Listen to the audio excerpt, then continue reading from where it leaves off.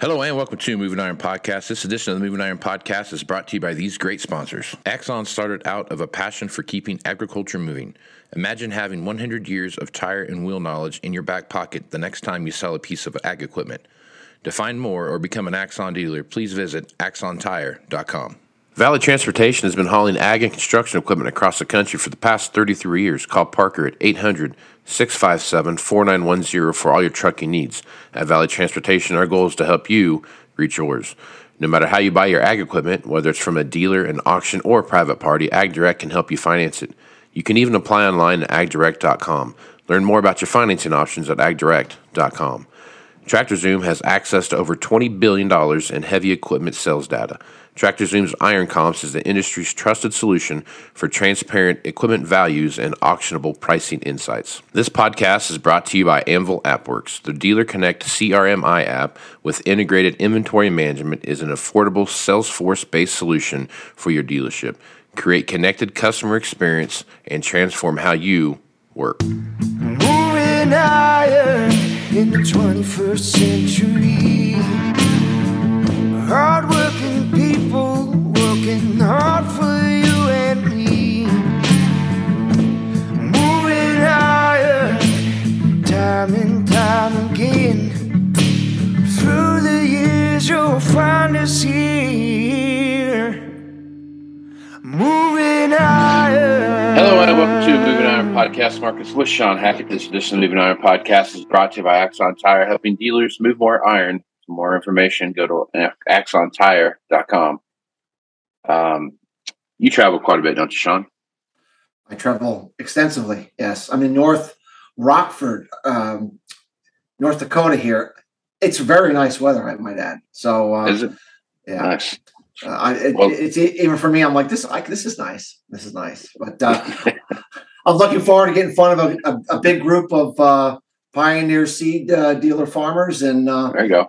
Talking agriculture and weather and all the things that I do. So I'm pretty excited about it. I love getting into this kind of farm country and talking to farmers. My most favorite thing to do. So, Right on. Well, what you should get is an Axon travel notepad. Because you can take that with you when you go someplace. And they're not very big. You know, they're little 5x7 notebooks, got a little Velcro strap.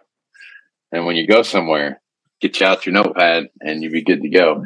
You want one of those, Shawn, all you got to send one to the marketing at axontire.com and they will send one over to you ASAP. So think about that, Shawn, next time you go to travel. All I know is I remember those Sunday infomercials when I was a kid and I used to watch them and there would be a half an hour and they would sell anything that you would be willing to buy. You're the guy that they were looking for to sell and peddle this stuff. You're amazing. You're shameless. Lure you in, Shawn, and then I set the hook. You know what I'm saying?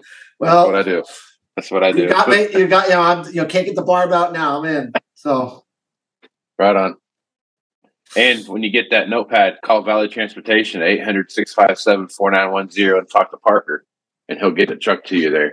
So Valley Transportation has been hauling ag and construction equipment across the country for the past 33 years. Call Parker at 800-657-4910 for all your trucking needs. Valley Transportation's goal is to help you reach yours. And if you need to finance that notepad, Shawn, you can call AgDirect. No matter how you buy your deal, no matter how you buy your ag equipment from a dealer, auction, or a private party, AgDirect can help you finance it. You can even apply online at agdirect.com. Learn more about your financing options at agdirect.com. TractorZoom has access to over $20 billion in heavy equipment sales data. TractorZoom's Iron Comps is the industry's trusted solution for transparent equipment values and auctionable pricing insights.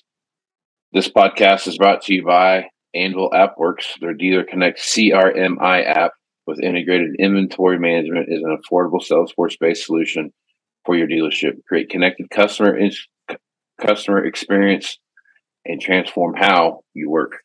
Shawn Hackett is with Hackett Financial out of Boca Raton, Florida. And as he said, he's in northern North Dakota here today. And he's nice enough to come on and talk about what's happening. So, Shawn, how you been, man? I'm doing really, really good. I'm excited for today. To get in front of these farmers later today. And, I think it's going to be a wild week with the Federal Reserve meeting tomorrow, with the Zelensky Erdogan meeting. Determine that as well. So, yeah. No, I think that's going to be that's a big deal. The Zelensky thing there. Russia's been pushed hard out of some pretty key areas, but they've been holding since 2014 or 2008, right? So I mean they've really got some areas there that they've been pushed out of, and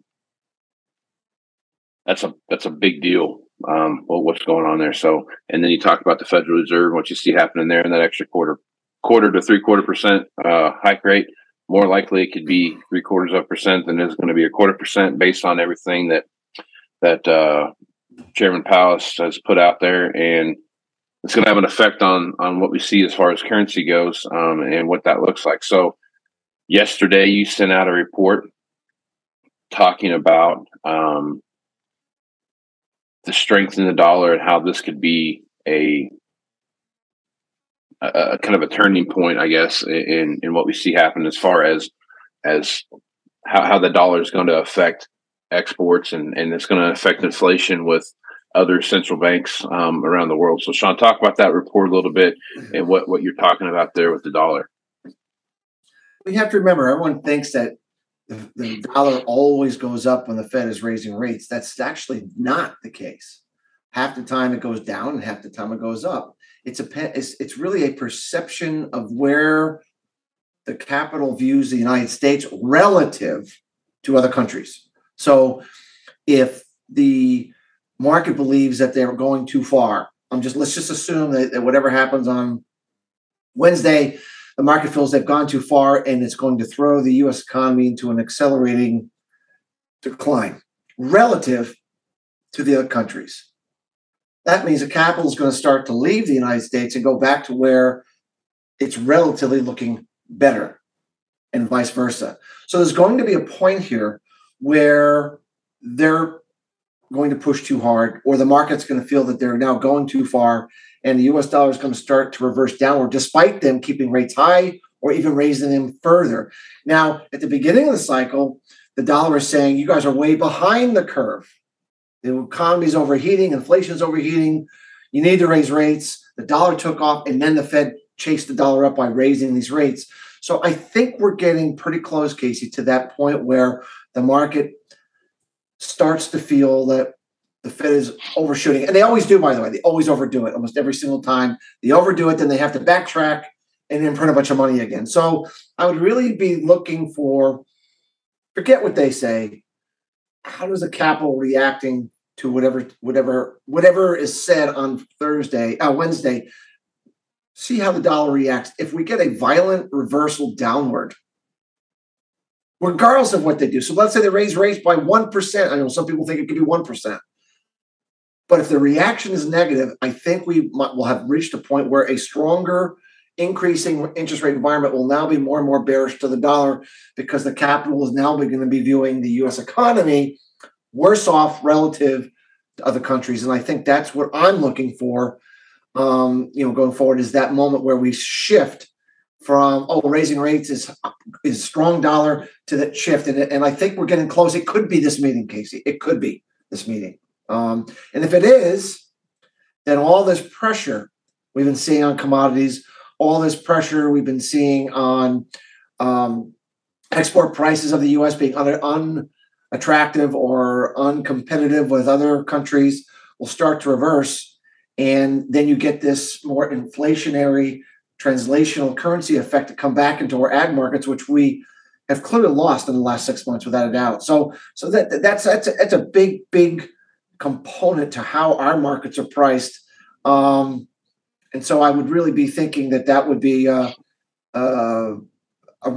this could be a particularly important turning point if it reverses downward. So, right.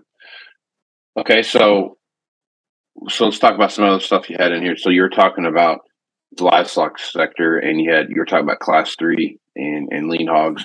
We're showing some bullish smart money patterns, and basically it was based around Chinese demand. Talk about that. This is Chinese demand. Is that their start again, off again, start again, off again, start again, off again COVID thing that they've got going on over there? Is that what you're seeing as a big driving factor there? Well, I don't know exactly what to believe in China, but I do believe that they're opening up a little bit.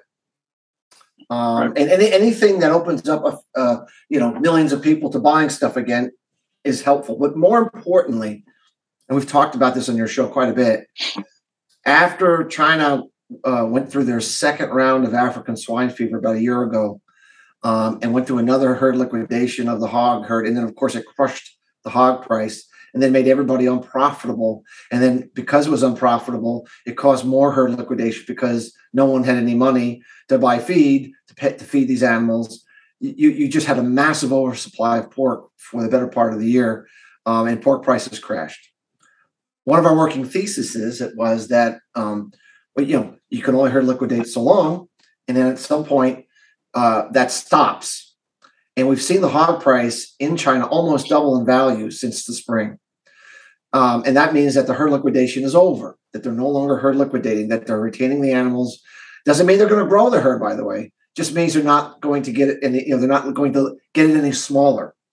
And then what it means is that the overhang of pork has been removed. That despite all these rolling lockdowns, they've moved through all the excess pork, and now pork prices are actually setting all-time highs domestically in China. In fact, China dumped their frozen pork reserve on the market this week, the largest one-week dump of reserves that they've ever done to try to get prices to stop going up. I don't know what all that says, other than to me that they have a serious pork shortage. And there's no way you're going to, I don't believe after 9 months of billions upon billions upon billions of dollars of losses in the industry, they're going to go right back to herd rebuild again. I think it's going to be a wild case before they're going to start to grow this herd again. And so we're in a perpetual shortage for the foreseeable future. And that means they're going to have to reach out to those who have a lot of pork. And of course, the United States is certainly one of those places that can oblige. And so I think that we're going to start to see very large U.S. pork exports to China, and that's going to really, really tighten up and button up, the hog pork supply here, and of course, then more demand for the hog price. And we're starting to see the hog price starting to turn now. We had been building a base, and now we had a big turn back up. So we're very constructive into the end of the year. They have to get those pork supplies back up before their January, February holidays. And the U.S. doesn't appear to be in any hurry to grow the hog herd that I can see. So this is a really good situation for hog producers, Casey. I think that we're in the process of moving back up to, looks like retesting the highs that we're at before this mini crash that we had on this air pocket in demand. But I think that this is going to be a good period for hog producers to monetize their herd and put some good equity into their businesses. I'm really excited about the hog business right now. And dairy is fairly similar. The domestic milk price is taking off. GDT auctions, which happens every 2 weeks out in New Zealand, which is basically a global cash dairy auction market that everyone can go bid up. But it's how the Chinese buy physical global milk supplies. And we had a huge up auction. The last auction, I think, is the first major up in prices we've had in that auction it has to be 4 or 5 months. So once again, we're starting to see that milk supplies are getting tight, that prices are going up, that supplies are starting to dwindle. So I'm pretty optimistic that the overall imports of dairy by China going into the end of the year is going to really skyrocket. Remember, they were down. We've had exports or imports into China, down 18 to 25% earlier this year. So all that bodes very, very well for the U.S. dairy price. The only issue that I have with the cattle market is that we don't really sell a lot to the Chinese, meaning that we don't really get the big windfall effect. We sell some. I'm not saying it's insignificant, but it's still more of an internal market. And I think that when I'm looking at the high feed price that's come back because of this big surge in feed prices, when I look at these headwinds from the Federal Reserve we just talked about going too far, pushing the economy too far. And you look at if you look at beef, cold storage stocks, are at extremely high levels right now going into the holiday season. I think there's a little overhang, Casey, that we need to kind of get through here before we get to the real air pocket in supply. So I'm very, very excited about cattle prices later this year into 23. But I think, like the hog price was a few months back, we could hit an air pocket.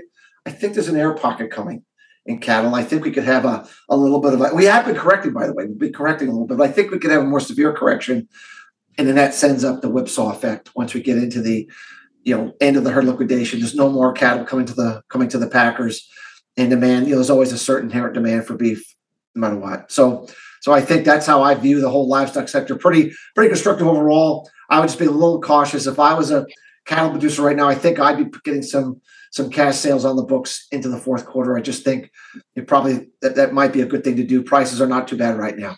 So okay, all right. So on the flip side of that, if you're looking at Chinese demand and they're trying to grow their hog herd and they're trying to get things going, and they're already having some struggles with feed rations and those kind of things. India, we talked about last time. We talked about rice. India had stopped broken rice exports to China. Do you suspect to see a big boom of sorts for soybeans and soybean meal and those kind of things coming out of the U.S. to China? If they grow their hog herd, they need a ton of dry whey and bean meal for the piglets that then lead into the more mature animals that then lead into the hog herd growing. I'm not sure how quickly, as I said, the industry lost so much money, Casey, in the last 9 months. I think right now they're making money again, finally. Just started making money in like the last 30, 45 days. I think they might just sit there and say, let's just make some money for a little while. Let's not go crazy rebuilding this herd again. I may be wrong. I think there's going to be a delay. I guess what I'm saying is I think there's going to be a delay between I think my general view is the next 6 months, I don't think they're going to grow this hog herd much. I think after that, if they have 6 months of extremely good profitability, and let's say prices even go even higher, make it even more profitable, then you turn the lights on and you get that thing going. And so I'm thinking through this, I think like the back half of 23, you could see the big China resurgence of demand for feed, for corn, feed for meal, feed for soybeans, buying it, canola, all that sort of thing. I think it's going to be a little light here for the next 6 months. I just don't see how even the large hog producers, the corporate hog producers in China lost billions of dollars. How excited they're going to be to just plow money right back in after they're just starting to make money again. My suspicion is they're not going to do that. Not unless the government hands them like a huge monster check to do it. Right. and maybe they will. Maybe they will. Right. And if they do, then I'll change my mind. But until we see Xi Jinping hand a massive check to the industry, look, just here's the money, now go. I think it's going to take a little bit of a lag. So I would think that feed demand out of China might be on a little larger side. But supplies are very, very tight. Now that they're cut off from broken rice supplies out of India, which was another huge cheap feed source for them, the feed side is still going to be very, very tight. And they may decide they want to stockpile some feed ahead of this eventual. I mean, they know the herd's eventually going to grow. So there's a difference between actual real demand and stockpiling that the government can do at any moment that they wish. It could be they stockpile demand. That we just have to start watching the weekly numbers, Casey, and see if we're starting to see a trend that they're doing that. And they may do that, but my suspicion is they might hold off for a little while until we get into. My thing is after the holidays, after February, they might get back into the feed buying game pretty aggressively here. So gotcha. Okay. All right. Another thing you talked about too was that in grains you were looking at. You believe an interim top is coming in over the next couple of weeks. Talk about that and talk about your long-term forecast and what you see going through the end of the year. We've been projecting what they call a seasonal price inversion. That is that normally 9 times or 8 times out of 10, corn prices and soybean prices make their low for the year in late September, early October every year. because of harvest pressure. It happens every year. We made a forecast that we're actually going to make a high during late September or October. We've made this forecast with you in our reports for a long time. It's called a counter-seasonal inversion, where you make a high when you're supposed to make a low. And my general view is that the market quickly realized that the U.S. crops were going to be good but not great. Ending stocks were not going to build. They needed to quickly price that back in to prices ahead of the South American growing cycle. And they have to price in weather problems. Whether that actually materializes or not, Casey, when you're this tight, you have to assume bad weather and take the premium off if it turns out that you didn't need to do that. Okay. So I view this as a front-end load. We're front-end load the smaller U.S. crop. We're front-end loading potential transient La Nina problems in the first part of the growing cycle down there. We're putting all this up front. And then I think as the growing cycle moves forward and we start to see production looking pretty good overall in South America, they're going to start taking some of that premium off because they'll realize that they didn't need it all. And that's why I believe there's a top coming here in late September and early October. And on top of that, harvest is still going on. The heart of harvest is still coming. There is going to be sales being made at these prices off the combines, I can assure you. That is going to provide some harvest pressure. And so, even though you would normally see it by now, I think it's delayed because of the cycle being very different this time around. So I believe this sets up a potential for a correction, into the end of the year. And then at that point, we take our cues from South American weather. And as you know, I think Brazil is going to be in pretty good shape. I think Argentina, may still have some first half weather problems, but overall, I don't think the market's going to view South American production from. They're going to view it as from a point of view of things are looking pretty good down there, and I think that's going to continue to keep the pressure on prices, not needing to do much, especially as we go into our spring season and such, where the El Nino starts to kick in as we get into the spring. So I think this is a good opportunity for grain farmers. The first good opportunity was May that we correctly forecasted and correctly made a recommendation to cash sell for producers. And we think this is secondary opportunity here in late September or October is another good opportunity for cash sales to be made for U.S. producers. And I think that, if they did their job in May and they do their job here, that combination of those two sales, you're going to be in a very, very prosperous position. There's a good chance, Casey, that these prices that we're seeing right now, there's a pretty good chance that we may not revisit these, until we get into the Gleisberg cycle in 24-25 that we've talked about at your summit, and we've been talking about on this program. We might need to wait for the next weather volatility event to get ourselves back to these kind of price levels. Obviously, there can always be things that come along that we don't anticipate. Russia could deteriorate. Russia could get better. Taiwan, things we don't even know could happen, and we always have to be willing to pivot. But overall, I think this is a pretty good price level, Casey, for a while. I really do. So, all right. Last thing, when you're looking at, you talk about cocoa in here, and I kind of was reading through it and listening to a little bit of it, and you were talking about the EU. So if the EU liquefied natural gas and what they get from Russia and what's been turned off to Germany especially, but also, it's going to affect Europe as a whole at varying levels for each country. But if you look at where they're at right now, and then they turn off liquefied natural gas, and they've got, like you talked about, there's enough to get them through a somewhat mild to moderate winter.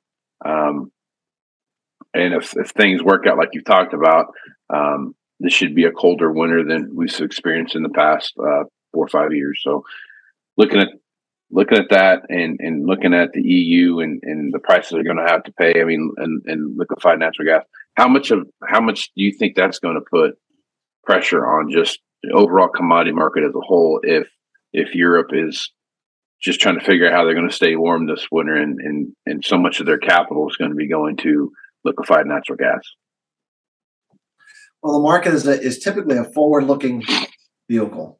This is not, there's no secret that they've had, they've had the high natural gas prices now for this is the third year. So Sure. Right. Everyone on the planet is talking about, this winter, and they're going to fall into the ocean and head back to the dark ages, and go move back into caves, and maybe they can light a candle from time to time, and see if they can find Tyrannosaurus Rex relics and that sort of thing. So they front end loaded all this worry that they're going to run out of energy, that they're going to completely collapse. What if that actually does not happen? What if that the front end loading of natural gas, which has been falling, by the way, what if this front end loading of all this worry, front end loading of all this bearish news, bearish talk, bearish demand, what if they get through the winter? Yes, they pay high prices, but they've been paying high prices. They don't run out, and they realize that demand was actually considerably better than if they were living in caves with candles. There could be a significant reversion in a lot of markets that have been geared up for that end of the world scenario for the EU. So you talk about cocoa. There's been this belief that cocoa demand, chocolate demand in the EU is going to collapse. That even the cocoa grinders aren't going to be able to operate, or cocoa grinding facilities, because they're going to have to turn the facilities off because there's not going to be enough energy. So what if that does not happen? And all that bearishness in the cocoa market has been unjustified, or at least overplayed. We talked about, going too far. Right. What could happen if the demand for cocoa is actually pretty darn good? Mm-hmm. You could see a significant change in the price of cocoa on a recalibration of, it's not great there, but it's not Armageddon. I look at the natural gas stocks that they're likely going to have going into the winter. I mean, where they no longer, when the rebuild cycle is over, it looks like they're going to get to between 90 and 92% full with all the imports of LNG from us and elsewhere. And everyone thinks that Russia hasn't been shipping them any gas. They have shipped some. It's not like there's been zero. I mean, I know they shut it off recently, but I mean, 92%, it's that most likely, unless you have an extreme winter, which we're not forecasting that for Europe this year. We don't think it's going to be an extreme cold winter. They're likely not going to run out, Casey. They're likely not going to have to turn the lights off. And they're likely going to come through it in better shape than most people think. And something like a cocoa market, could really benefit from that. And something like the natural gas market could get absolutely crushed. Because if you think everyone's been wait a minute, they made it through. They didn't run out. Wow. All of a sudden, right. They pull, I think you really have to be careful when too many people are talking about the same thing all at the same time, thinking it's a guaranteed outcome. You cannot lose money betting on Europe's disaster and going in. Nothing is that easy in markets, Casey. Nothing. Right. There is no clear. Anytime you think you have something that's ironclad clear in any market, I've always been proven incorrect. When I thought I just couldn't go wrong with something, something happened, I was wrong.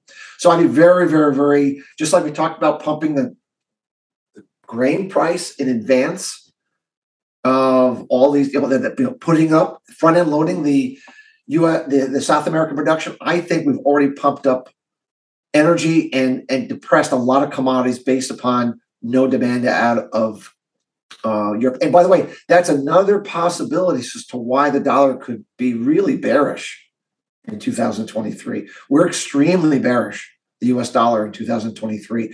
We had a bullish forecast for the last year and a half. We mentioned on your show a year and a half that we turned bullish dollar. Now, a year and a half ago, everyone was bearish the US dollar.